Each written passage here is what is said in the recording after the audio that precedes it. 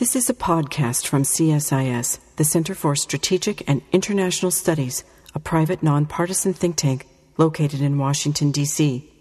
For more, including reports, commentaries, and event audio and video, visit us online at www.csis.org. Hello, and thanks for tuning into the CSIS Cybersecurity podcast series. My name is Denise Zheng, and I'm the Program Manager and Research Assistant at the Technology and Public Policy Program at CSIS. A botnet is a collection of computers or bots that run automatically.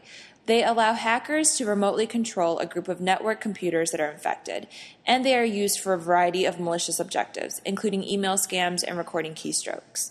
It's estimated that the majority of all spam comes from botnet armies.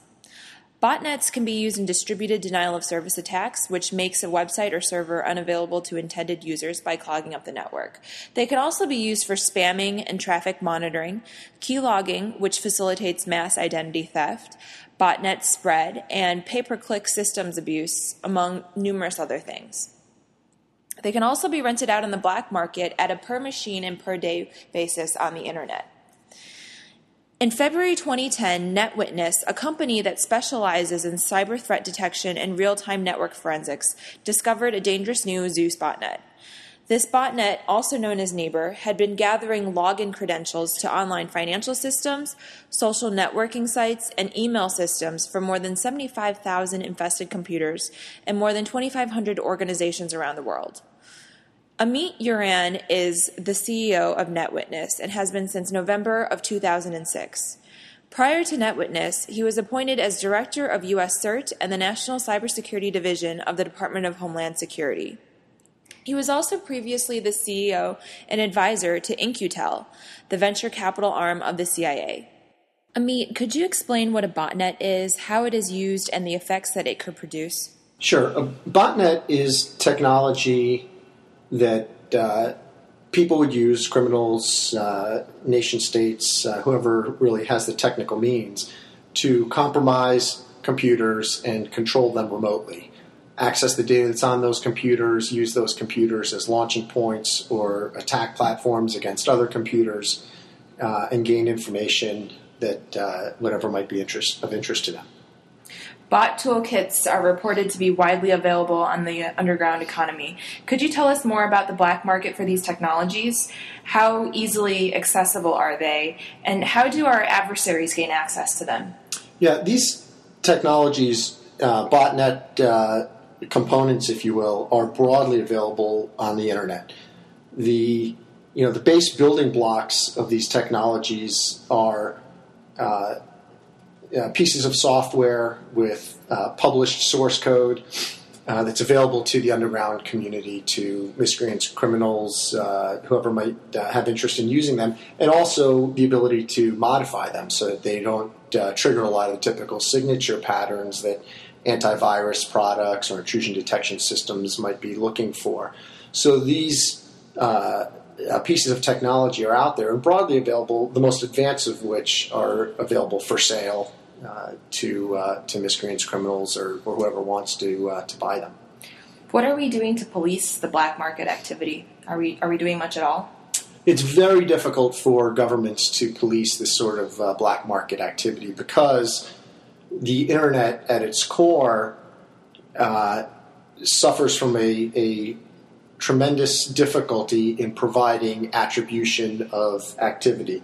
So the way computers can be routed, the way packets can be routed through various computers and launching points, the ability to remotely control systems, makes it very difficult to trace the sources of activity back typically more than one hop, and especially if they're coming from locations or jumping through locations which don't have cooperative international federal law enforcement agreements with one another.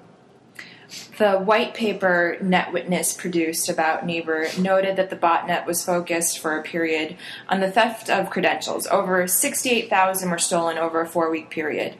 Facebook and other social networking sites were by far the most heavily targeted. Why is this? Would email systems be more appealing? Well, Sure, and that's a great question. So Kneber, I think, is typical of a lot of modern Zeus, which is a piece of bot technology, and Zeus variant bots, which Kneber was one.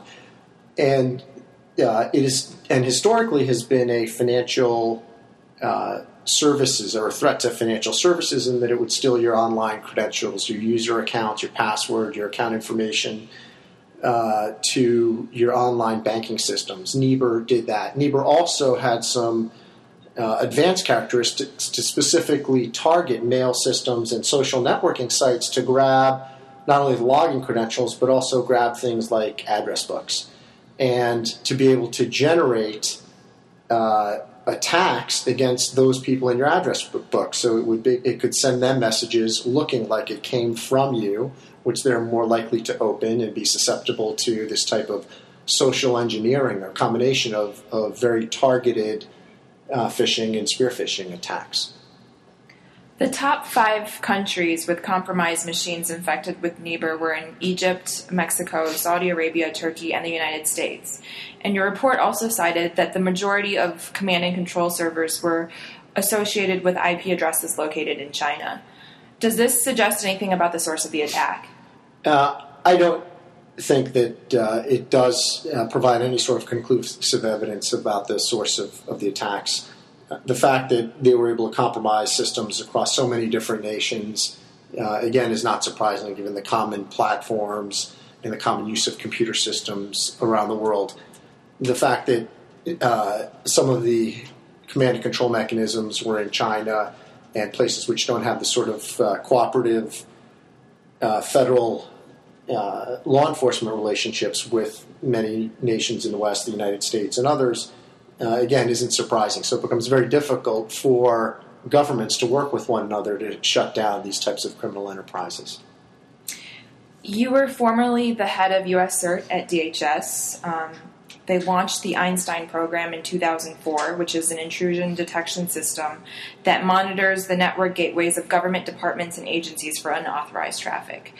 Now DHS is testing the 3rd version of the program.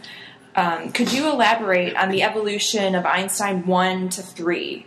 What types of new capabilities does 3 have? Sure. Well, Einstein, in its original iteration, was really designed to provide some visibility across federal departments and agencies in the civilian infrastructure, really looking at flow data.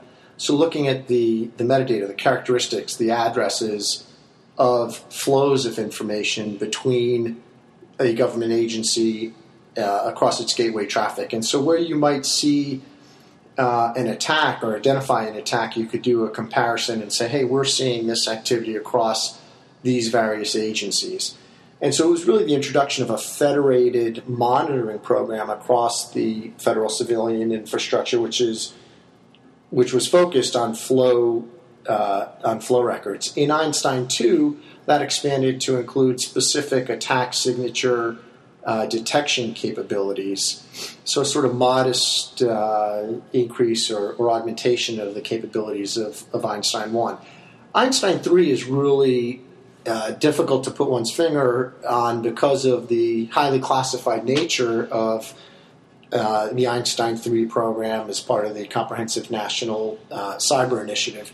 It really introduces the basic ability to block attacks. The signatures of what's being blocked is still held at a very highly classified level. The effectiveness of those signatures, how narrow or wide those signatures are, is really not broadly known, and so it's difficult to say how effective that would be, vis-a-vis commercial technologies which are available. How advanced is the Einstein technology in comparison to what is available to major companies in the private sector? Are agencies like US-CERT and NSA able to share its cybersecurity technologies with the private sector? Agencies have a history of sharing security technologies with the private sector, so I don't really see that there are legal impediments in doing that. There are more typically cultural impediments.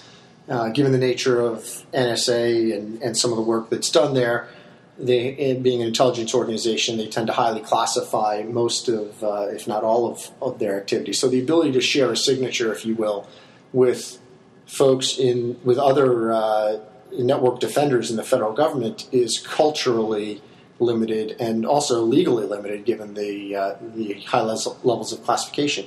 When you start looking at the private sector and the intelligence community's ability to share, be it signature sets or other information, with the private sector, it's severely limited. So I don't think that there's a whole lot that can be done about that, and it's a shame, because the NSA has been a significant contributor to the IT security community over the years in terms of helping to define security requirements, introduce new security capabilities and concepts like the original firewall.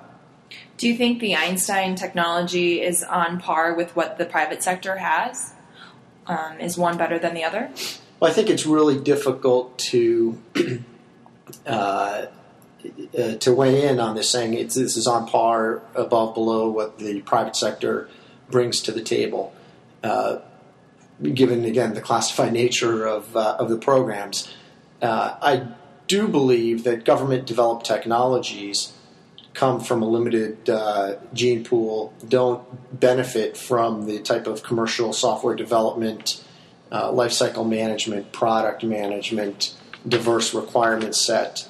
And the resulting technologies are not very cost-effective nor very well supported, making those stranding those government programs, if you will. I believe the government would be best suited to really define their requirements and help encourage the development of those required features in commercial products, so that those products would, again, be available to the government, but also to the private sector, so it can better defend itself against these sort of advanced cyber attacks. On the issue of classification and information sharing, do you think that we have an over-classification problem? Do you think that it's a serious impediment to information sharing that we really need to provide security? I think the classification problem in cybersecurity is severely limiting our ability to adequately address these issues. The current national posture on cyber is really a legacy of the final 2 years of the Bush administration, where the Director of National Intelligence convinced the president that cyber is an important issue and needs to be addressed.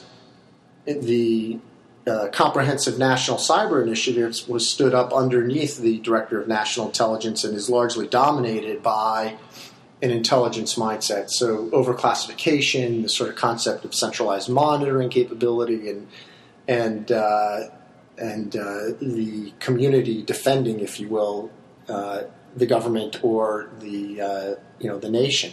I don't think that's a model that scales, but because it, again, was born from the intelligence community, it has a tendency to overclassify even simple elements which could be used by network defenders. Things like IP addresses. If I have a classified IP address, or I get an IP address from a classified source, I can't load that IP address into my intrusion monitoring systems because it's classified, and those systems are unclassified and connected to my unclassified network. So the practical ability to use classified information in defending networks is really limiting our success. Some experts say that left to its own devices, market forces in the private sector are not sufficient for providing cybersecurity, and that the government needs to step in and help induce better security in the private sector. What is your opinion? I think that there's little question the current market state is not in equilibrium with the public interest.